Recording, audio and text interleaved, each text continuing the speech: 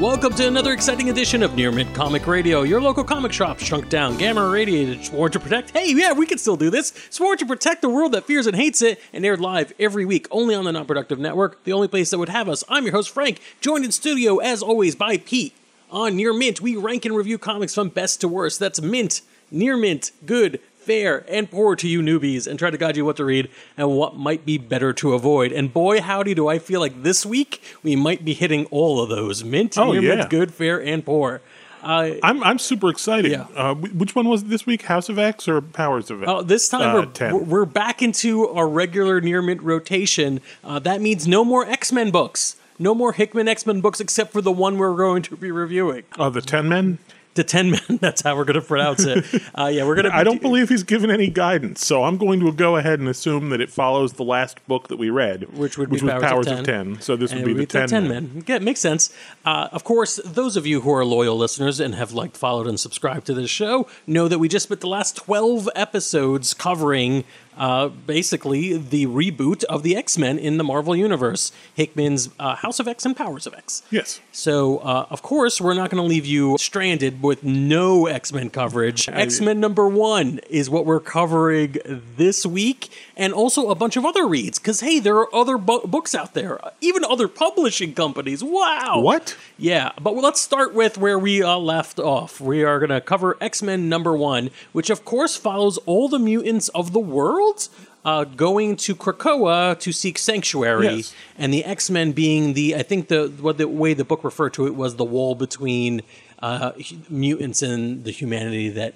fears and hates it. No. All mutants are X-Men now. Yeah, and the X-Men specifically are the fighting X-Men who are in this book routing the last traces of Orchis, a human or post-human group of scientists made up of all these big smart things who are using robots to hunt out mutants, and they're part of them are made out of former AIM and Hydra and also S.H.I.E.L.D. and Alpha Flight, I guess. Well, a lot of people towards the top don't seem to be too crazy about the Hydra scientists. And I think they identified only 6 of them. So Orchis, we haven't seen much of them lately in the Hickman books. Since the X-Men murdered them. Right. Well, as far as we knew. Let's be very specific about this, because these are a couple of questions I have.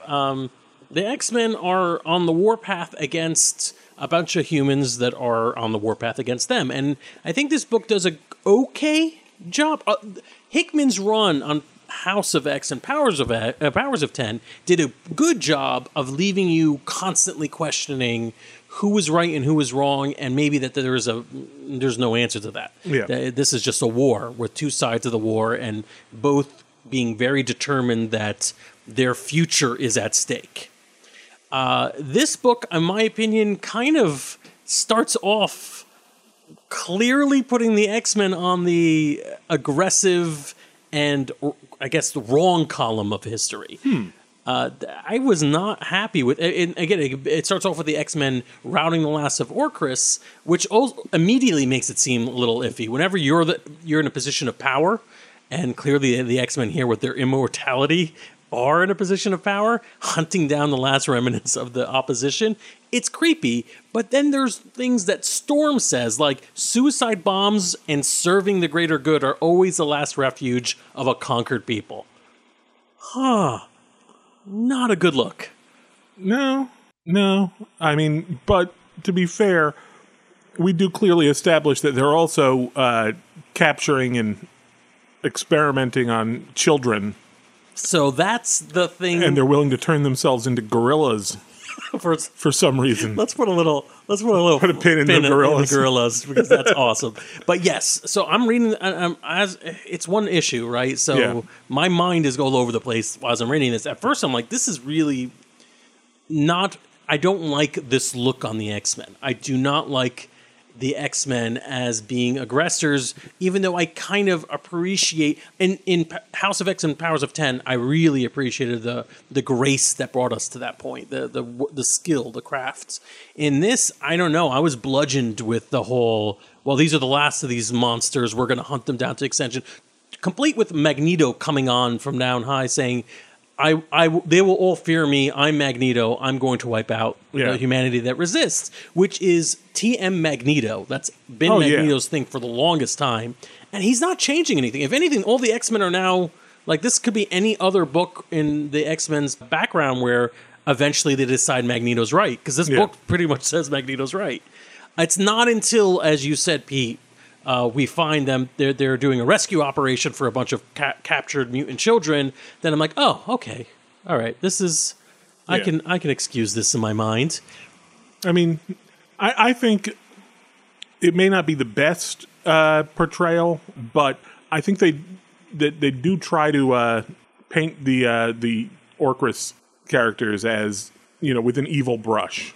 Like, this is the X-Men trying to root out the end of a terrorist organization. They're fighting back with Sentinels, which is essentially the same as putting on SS uniforms. Yeah, these are X-Men shorthand for bad guys. Yeah, but I'm not convinced that the X-Men aren't also painted with that same brush in this. There's a very strong cult vibe. There's a colonial vibe. There's a we are your successors. We're taking over. We are better than you, and we're going to push you out.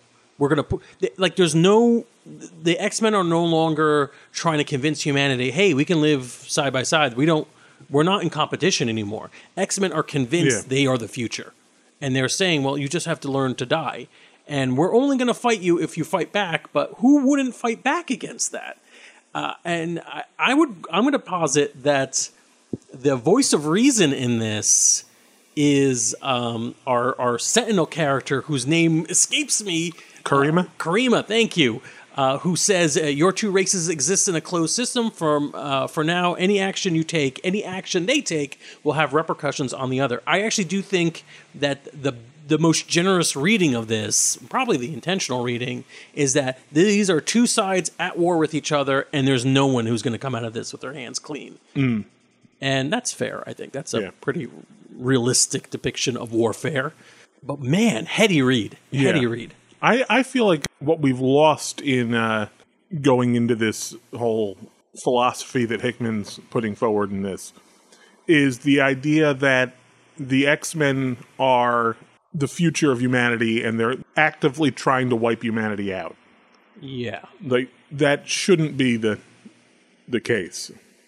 Agreed. I'm not it should be that the X-Men are the future of humanity. We are your children. We are you. We are you in the future. Yeah, you would hope that. The story makes a very interesting argument about whether or not that is true by default. If one, there's a lot of analogies you can make with an X-Men book that are kind of uncomfortable to play on, including the whole, am I born this way, or can I be genetically engineered to no longer be born that way? Fill in the blanks as you will. And it's a lot of really heady questions about it. It's another interesting book, but let's put all that aside because there's a lot more that it can go to. But what is with the Summers family? If that's even a good way. We find that they're living on the moon now. In the summer house. Yeah, they have a summer house on the moon. That's cute. That's really cute. Next door to where the blue zone of the moon, where the Inhumans used to live, adjacent to the blue. That's really there's something funny and petty about that. I like. So we've got Cyclops, we have Havoc, we have the entire Summer, Jean Grey, for some reason Wolverine, all the Summers brothers. The Summers dad comes to visit. He now has his own cell phone. He can call them whenever they want. It's part of the family plan. That I would like to say they give him the Krakoa teleportation portal flower or whatever, and I'm wondering if that's going to be a plot point later on. Because now, you've got this portal on Krakoa, or on the Starjammer, on a spaceship out in space, that anyone can use to transport directly into Summers' home. Which links directly to Krakoa, yeah. God forbid the Starjammer ever fall into enemy hands. Right, and, that would be... this has been well thought out. It's very cool to see this family dynamic and very weird. Yes. It's very weird. I'm still sitting here scratching my head about Vulcan. Vulcan is the third Summers brother. The one who was manning the grill. Yes. Yes. The one who was raised by the Shi'ar and eventually staged a coup to take over and become a tyrannical dictator. Yeah. Yeah. And he's just, he still seems like he's got that little megamaniacal vibe going. And they're doing it for laughs. But he's just grilling it. Yeah, he's just grilling. They're doing it for laughs. It's that kind of redeeming the mutant villain thing that's been happening in a lot of these books so far. Yeah. In a way. I guess, it's cool. It's cool. I have to go back and re-research what happened when we last saw Vulcan. Because I thought he was dead. Well, dead. So, I mean, does that even matter anymore? I'm wondering if this is a cloned Vulcan that's been mind tweaked, shall we say? It's interesting because if I remember correctly, if they had a backup of Vulcan, they wouldn't have had a chance to make a backup of him after he went to space. Yeah, after he went to space. So it could be and then it's all arbitrary where this happens in the timeline of the known published X-Men universe because we really don't know. We kind of don't. It seems to have happened after all the events you've ever seen in a Marvel Comics book. Yeah. That doesn't take place in the future of Marvel's ever-present now. So it's hard to say, but just on the surface of what this is, I don't want to get too caught up in the comics of it all to not acknowledge that Wolverine's having a beer with Cyclops' brother who's burning the food. Jean Grey is asking her son to set the table. By the way, her son is Cable. It's ridiculously homey. And Cable, the Team Cable from recent X-Men things, is asking Jean Grey, not his mom, yes, if he can trade ray guns with one of the Starjammers. It's such a trip. And I think it comes into place for most or a lot of X-Men readers where they are. Like, if you grew up with 90s X-Men, right, and you're reading these books, they feel like they are inspired by someone who grew up reading 90s X-Men. Which they were. Yeah, but also who is now currently an adult, which they are, and which we all are, theoretically. And, like, it feels like someone's fanfic of what the Summers family would be like, which it kind of is. It's wonderful. I did enjoy it. It was really cool. I really like this book. I think it's fun. I don't know where it's going, but there's plenty of places it could go, and it's definitely picking up on most of the threads that we had left off on House of X and Powers of 10, which is what we asked for. And it makes a lot of sense. This is a Hickman-backed run. Yeah. I'm going to give this book I'll give it a near mint. I think it's something to keep reading. I'm really interested to see where it's going. How about you, Pete? You anything that you would like to add? Not much. Magneto was right. I guess. Yeah, and he's a star. That seems to be the popular opinion. Yeah. Dr. Gregor is alive. I didn't know who Dr. Gregor is. Dr. Gregor was the woman that was in charge of the Orcus project. Oh! That we assumed blew up. I was thinking the doctor that was treating the mutant children who were in there. That's Dr. Reyes. Yes, and I don't know who that is. A lot of just doctor introductions. Yeah, doctor. I'm surprised that apparently the Master Mold Forge was not destroyed. Yeah, you think you would that finish space station job. Wasn't completely. There was one little line where they were like, "Well, without you, Dr. Simeon," I don't remember the name of Dr. Gregor. The guy, the one who was in charge of the Orcus project. The blind guy. Yeah, but there was a line that says, "Well, if you had been here, all would have been lost." Yeah, and I'm like, "Oh, I thought we kind of figured out that it's never linchpinned on one person." But whatever, I'll forgive that. We didn't mention, but we didn't go into it. The Orcus scientists turned themselves into apes, as you do. Yes, we did promise that we would go back to that. I love it.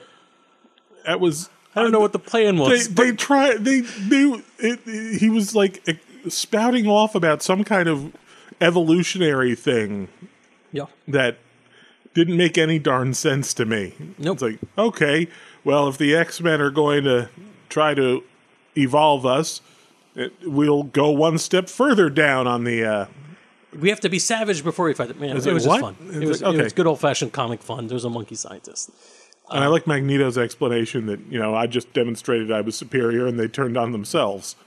You know what? It's a good kickoff. I'm interested. I'll give it a near mint.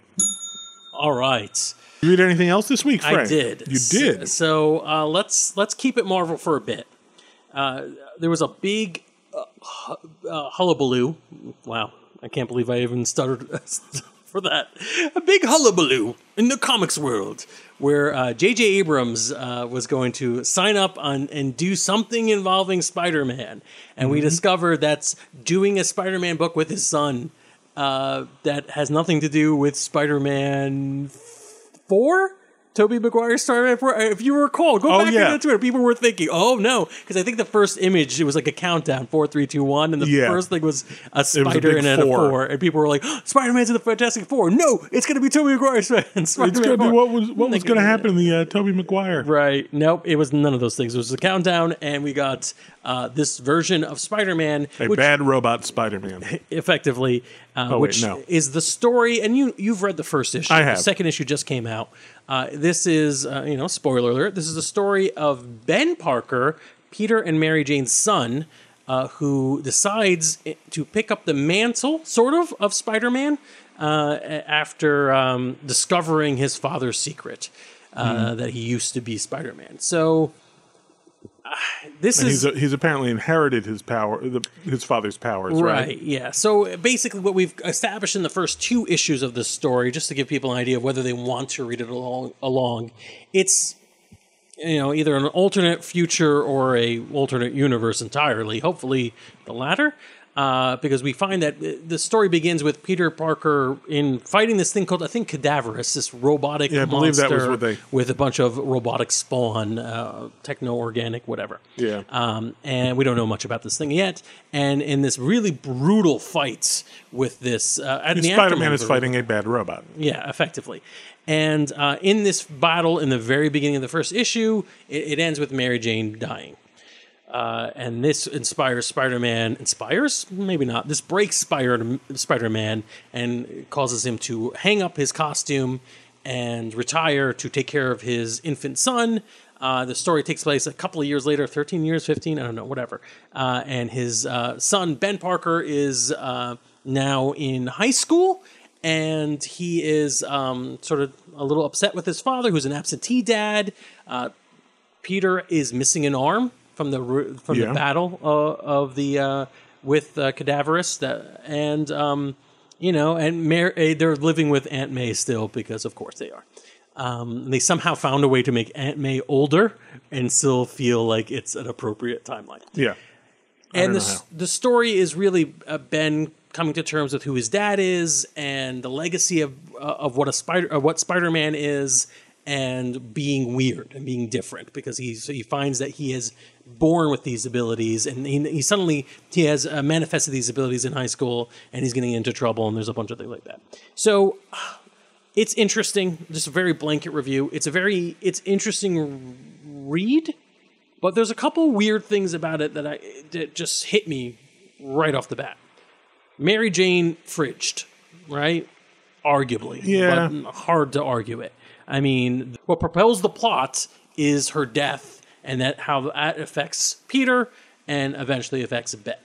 I think there's a little bit more baggage with the fridge terminology than I think this story necessarily deserves. Maybe, yeah. It's a little early to quite say that. If she's in the fridge, she's in there with Uncle Ben. Yeah, that's fair. I think...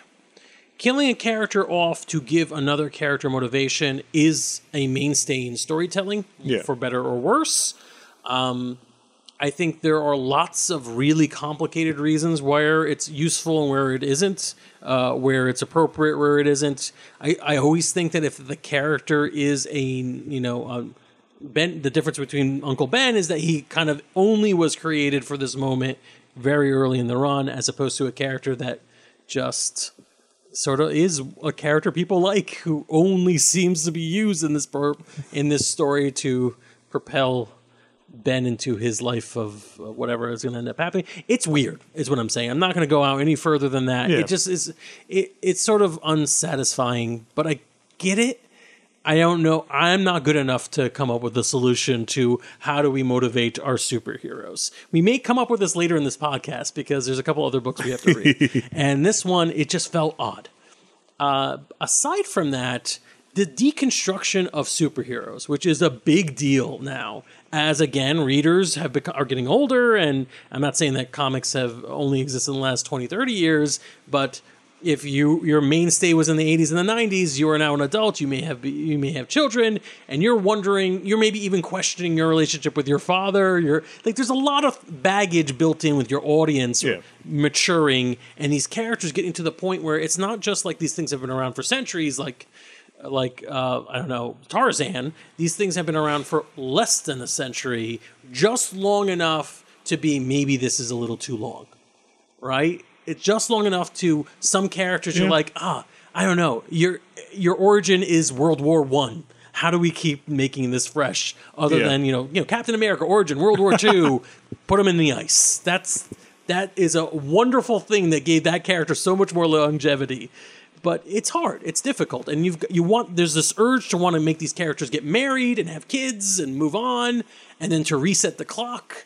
And then to question whether or not they were ever good people to begin with. You see this in the Joker movie that's out. You see this in a million different Batman movies. You've seen this in Man of Steel, where Pa Kent's like, maybe you should let kids drown. And here you see it with Peter Parker, who's like, sometimes you can't save people. Yeah. And it makes things worse when you try to put yourself out there. Some interesting questions. I don't know if this one deals with it in an interesting way. One thing you didn't focus on, I don't think, that I think provides a very interesting perspective on this, is that this is being written by J.J. Abrams and his son. So you're getting the father-son perspective from both ends of the pen, if you will. Yeah, there is something to this. It's too early to tell with J.J. and Henry Abrams' book whether this deals with these issues in a way that makes it worthwhile. I don't know. It's 2 issues in, and all I could do is I'm reading. There's a manic pixie dream girl in this as well. There's a girl that crushes on not really crushes on Ben. Ben crushes on her in detention, and she's all about justice. And she wants to wear a costume and go out there and tag buildings, her version of fighting crime. And finds out Spider-Man Ben that is in fact is Spider-Man's son. And I'm like, is this a manic pixie dream girl? Or do I have a chip on my shoulder? Am I reading too much into this? It's way early to tell. I'm going to have to say, folks out there, let this run finish. Wrap this up at least to the first arc. Marvel seems to be thinking it because I see almost no press about this. No one is talking about it. I don't see anyone talking about it on Twitter. I don't see anyone talking about it anywhere. Maybe let this be one complete story and then wait for our review and then give it a shot. Yeah. Because let this settle with people. I think let this settle is a good one. The closest I could give that is a good. Doesn't deserve a ballot. So let this settle. Don't send Ben hurtling back in time and joining the champions. Don't do that. So it's really, it's difficult dealing with these legacy characters, these characters that have been around for almost 100 years. Yeah. That people want to see grow, but also want to see stay the same. It's a task. Hickman did an interesting take on it, and I appreciate it even more after reading the Spider-Man book. But wait, just you wait, because I read another book. Well, before you get into that, I just want to point out your point with legacy characters.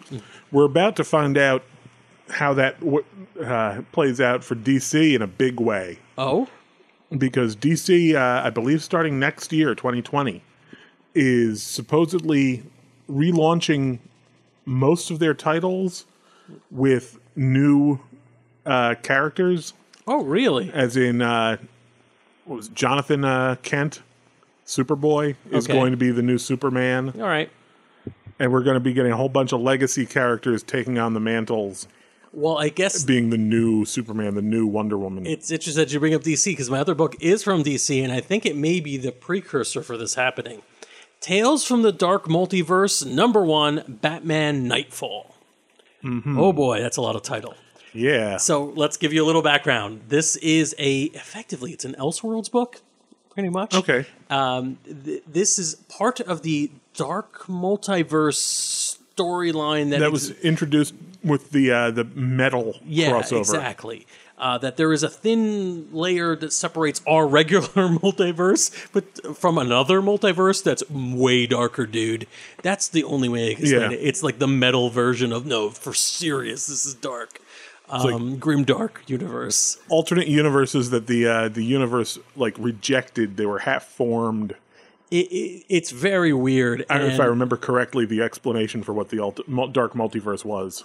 So this book specifically focuses on Nightfall, that famous storyline that I believe begins, for the most part. It involves Bane breaking Batman's back, Batman giving up the mantle to Azrael, who is Batman for a while and is a real jerk about it.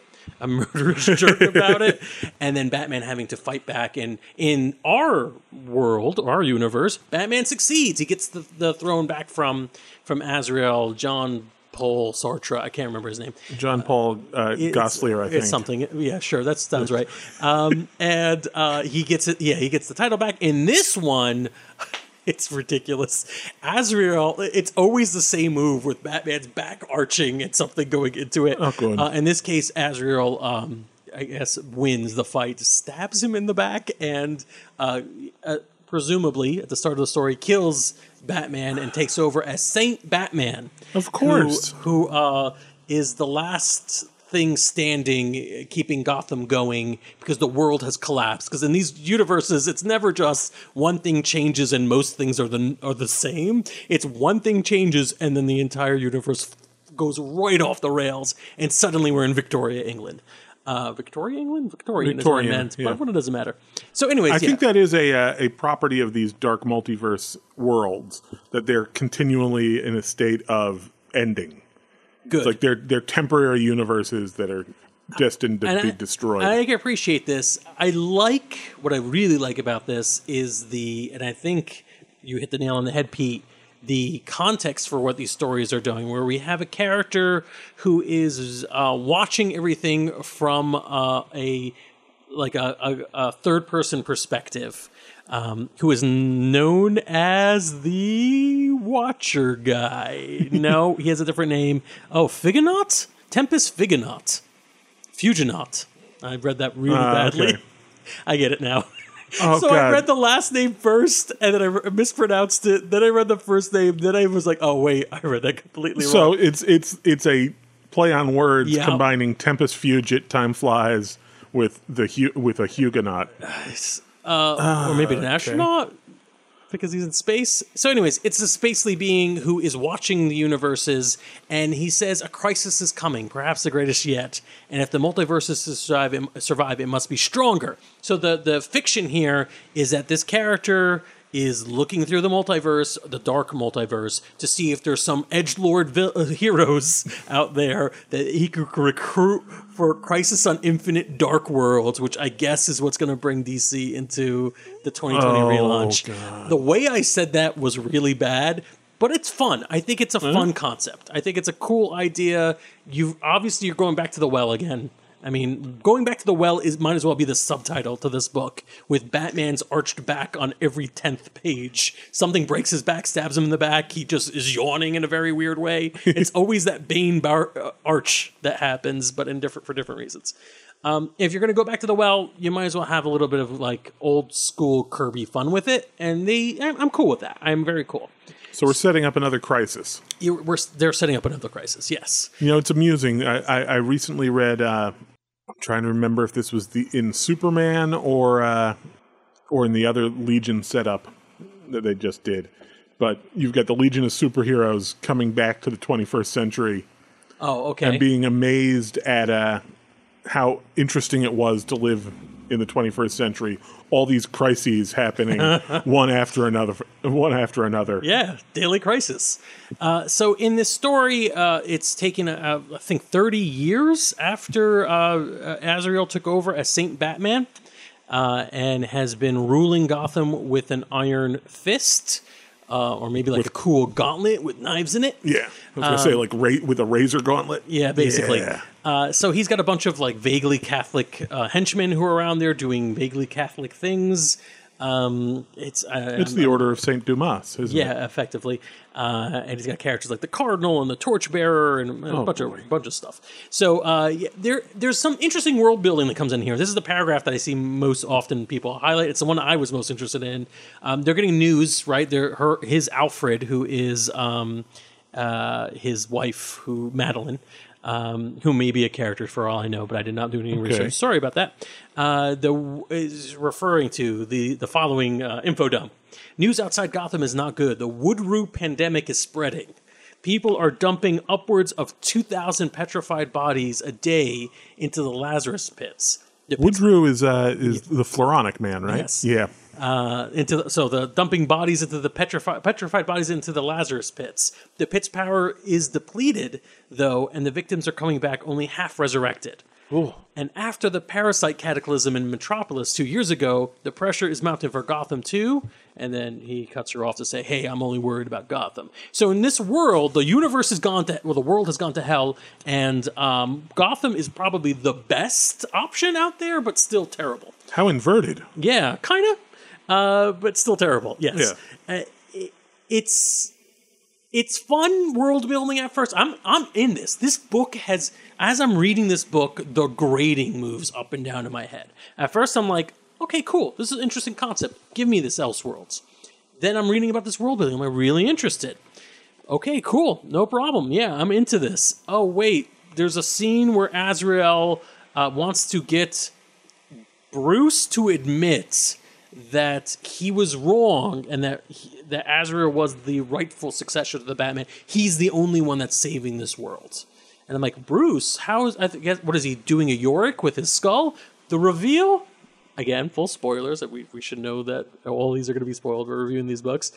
Bruce is a severed head and a torso connected to this giant apparatus positioned at the top of Wayne Tower so he could see Gotham, that he goes to once a year, apparently severs a limb a year, which mathematically doesn't really work out. Well, yeah, you rip off all 30 of his limbs. Sure. And, he just goes there once a year to try to get Bruce to say, yeah, I'm a good Batman, right? I'm keeping the world alive. And Bruce is all like, oh, Bruce, no. It's so comical and so dark edgelordy that it's really hard, even with my complete buy-in, to keep going, but I did. Oh, I kept reading because it is what it is. So is that reveal that Bruce is the Tempest Fuginet? No, okay. It is not. Oh, okay. I see what you said. He is literally just a severed head and a torso attached to a machine. It's a second dude watching. Yes, this guy is also watching, but the other guy was watching in space as a cosmic deity. Oh, okay. And this guy's watching. So he's Yeah. So, all right, as the story goes on, we find out that there is a group of people who are trying to raid Gotham to get rid of Saint Batman because, as you do, led by the son of Bane, who naturally has venom coursing through his veins because his father did too much venom, and it affected him genetically somehow. Sure. Also, Azrael, Saint Batman, is also hooked up venom. He also uses venom. Well, he would have to. Yeah. So lots of cool things are happening. Basically, there's one aspect of the story is a rescue operation to get Bruce, because if Bruce takes up the mantle of Batman again, severed head and torso Bruce takes up the mantle of Batman again, it will inspire people to rise up against Azrael, and Gotham will be a shining beacon to save the world. Maybe they don't know he's just a severed head. No, they knew. Oh, okay. They knew this was part of the plan. Bane is, or son of Bane, whose name I don't really remember, is helped by the woman who helped Bruce walk again in the original continuity, whose name I also don't remember. I'm going to say Dave Sure. Baneson. Dave Baneson is helped by Lady Dane. Shiva is her name. They they eventually do succeed in their rescue operation. I don't usually do play-by-plays, but this is so crazy. They do, and they bring Torso. They somehow manage to connect his head to his torso so he's a little less ridiculous looking.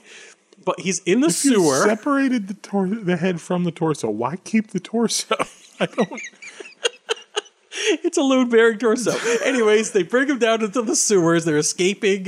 In mid-escape, Bruce is like, "What? You don't need me. I'm not. I'm just the head and a torso." Yeah. I think he literally says that. And they're like, "No, you're going to be an inspiration. Also, I have the ability to help you. If you will take up the mantle, if you will become the Batman this city needs, I could give you back your body." And there's like this glowing orb of something. And at this moment, I'm like, why would he say no? What possible? Where's the drama in this? Why would he say no? He's like, "No, leave me as a head and a torso." Yeah. He's like, even if he's too traumatized to become Batman again, which is reasonable, right? 30 years of trauma in this. Why would he say, but just leave me in the sewer without a body? Take the body and then say, I can't. I'm not up to the challenge of being Batman. It feels like this doesn't seem like it's some magical wish. It's just very weird. I could say probably the argument would be trying to see if Bruce has finally been broken and if he doesn't think he's even worthy of continuing to live. Sure, I could kind of see why they would maybe ask, but I think it's weak, but I don't know why we as readers were reading it and it's going like, oh, will he say yes? Like, well, other than that, you're leaving that torso in the sewer. So they eventually make it back to Wayne Manor, which is now Dumas Castle or something. Sure. And they're Son of Bane and Shiva are going to fight Azrael and his cronies, and they're like, "Let's do this." They're going to put Bruce's brain into Killer Croc's body. Oh, it would that it was that cool.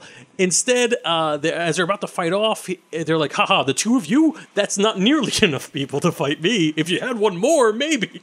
And then he's like, but we do have one more. They have me. And Bruce is in a very, Spawnish Batman suit in the ceiling, which is ridiculous. They're in Bruce Manor, and he decided, no, I need to be, guys, I need to be on the ceiling. I just have a thing. I've been cooped up for 30 years, having my limbs removed. I need to be on the ceiling for this. It really does bring the whole look together. So he's on the ceiling, which is all stalactitey, or stalagmitey. You be the judge. And he's there, and then Azrael loses his crap. He screams, slaughter them all, and they start to fight. So the art is so crammed in this book that you can't even see what's happening. At one point, I believe Azrael puts a sonic disruptor on Bane's head, and that's what makes him let him go. But you don't really know because the conflict is so mixed up. And then this is just literally the entirety of the explanation for what happens next. Batman lunges down to attack people. He kind of gets pixelated and is surrounded by bats. Mm-hmm. And he says, one slither of a panel, "These nanobats, they give me flight and reach I never had before." What the hell is a nanobat? Apparently, it's what Bruce's body is made up of now, or partially made up of. Nanobats. These things are huge, by the way. They're bat-sized. So why nano? Doesn't matter. They absorb the genetic profile of everyone they touch. So it's not really killing, is it? You can all live on through me. So this new Batman is grim darker than the grim darkiest dark that has ever happened. He's the grim darkiest knight. He is killing people, and he is absorbing them somehow with nanobats that are, in fact, as big as regular bats. There's more things that happen. Somebody loses an arm, and what was his? Bane Jr.? Dave Baneson. Dave Baneson does eventually get his time in the sun. More people have their backs broken. Oh, of course. You're happy to have. And it's Backbreakapalooza. And and then in the end, where everyone is defeated, Batman tells them that it's too late to be the shining beacon for Gotham and the world because the world is broken. So he then uses his nanobats, possibly, or maybe a shotgun that we don't actually see, to really disassemble his two allies, Shiva and David Baneson, because He's the meanest, the broken Batman is what they call him. But he's making them immortal. They will live on through him. Sure, makes sense. And it ends with our Watcher character, who I can't even bother, Tempest Fugit, is saying, "Oh, this place is too messed up even for me." Oh. And he just leaves. Next issue is the death of Superman. I was really hoping that he would turn around and say, "Oh no, not edgelordy enough." That would be awesome. So yeah, I need somebody darker. We're talking about legacy characters and revisiting the well. You've got, on the one hand, you've got Hickman with X-Men, who's like thinking about these characters and what they mean and what their powers are and what their history signifies and all that. And then you've got this end of the spectrum, which is not nearly the same. This is a single issue in a book that I would argue is supposed to be fun, right? And you read it and you're like, oh wow, none of these characters, or even Spider-Man with Peter going, listen, just let the bus kids drown. Like there's almost a fundamental lack of understanding of who the character is. Yeah. That makes the revisiting these stories less fun, less interesting. But if they're going to go through all the worst, most trite stories in the Dark Multiverse, like Death of Superman is next, which I am sick of, okay, go for it. Have fun. I don't know. I'm really mixed up on this one. I was originally near mint, then I went to good, and then I ended up like, this is poor. But I was like, no. We have a fair for a reason. This clearly should be a fair. Wow. This is a rare fair. This is a fair.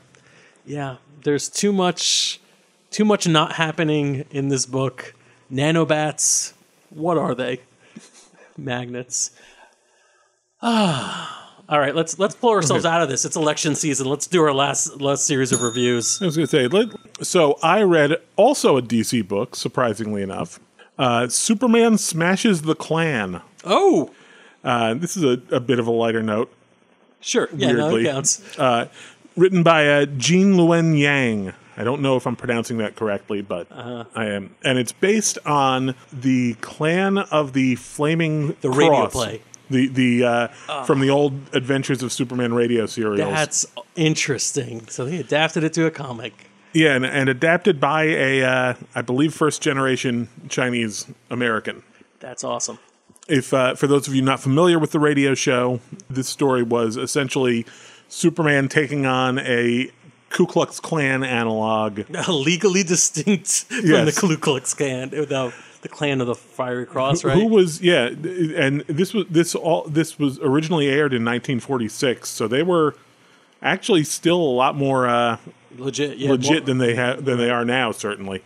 But this is actually a very interesting story from the perspective of a young first-generation Chinese immigrant girl. And it's actually really good. It's set in 1946, so it starts off with Superman beating up a Nazi. And this is from a time in Superman's career before he realized he could fly. Oh, yeah. All right. And before he knew what kryptonite was. It features his first encounter with kryptonite.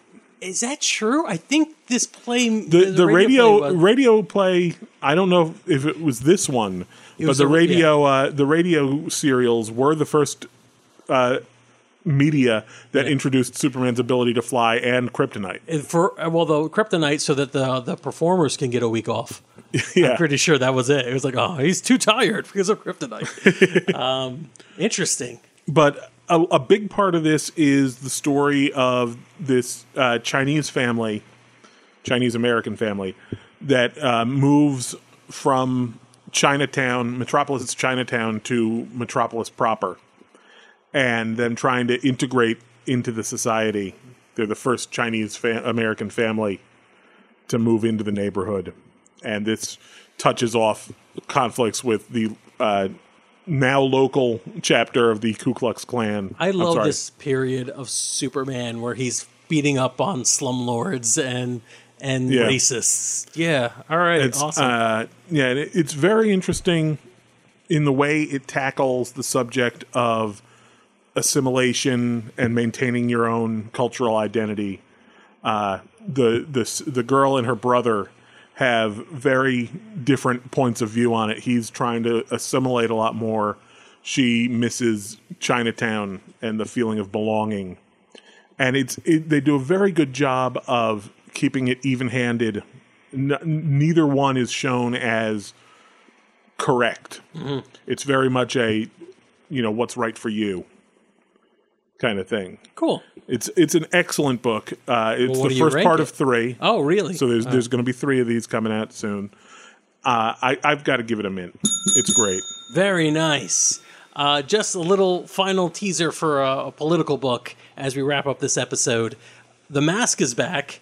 Yes, that Jim Carrey movie turned into a comic book. Wait, no, we got that wrong. That comic book turned into a Jim Carrey movie is back at Dark Horse Comics. For those of you who only know it from the movie, The Mask has always been pretty graphic and bloody and really over the top. And this book is no different. So The Mask, I pledge allegiance to The Mask. Oh, boy. First issue just came out. And yes, it is about a mask that wants to make America green again. Green? Yeah, green. I'm assuming this is not environmentalism. No. It is bloody as hell, very weird, way too early to tell. And it's deep within the Max mythos. So if you are a reader of the Max, you're probably very excited about this. If you are not, maybe a little hard to get your foot in the door in this book. If all you've ever watched is the animated series. Yeah, or the animated series, right, or the movie. But it's interesting, and it's out on shelves now. Hey, you know what else was interesting, we hope? This episode of Near Mint. If you enjoyed it, please like, follow, and subscribe so you get the latest in the podcatcher of your choice, and leave us a good review. We need more reviews. We're going to start reading them out loud on the internet to your employer. That was a weird threat. Yeah. I feel like we should have ended with that. Oh, well, we did. Probably not. Do those things.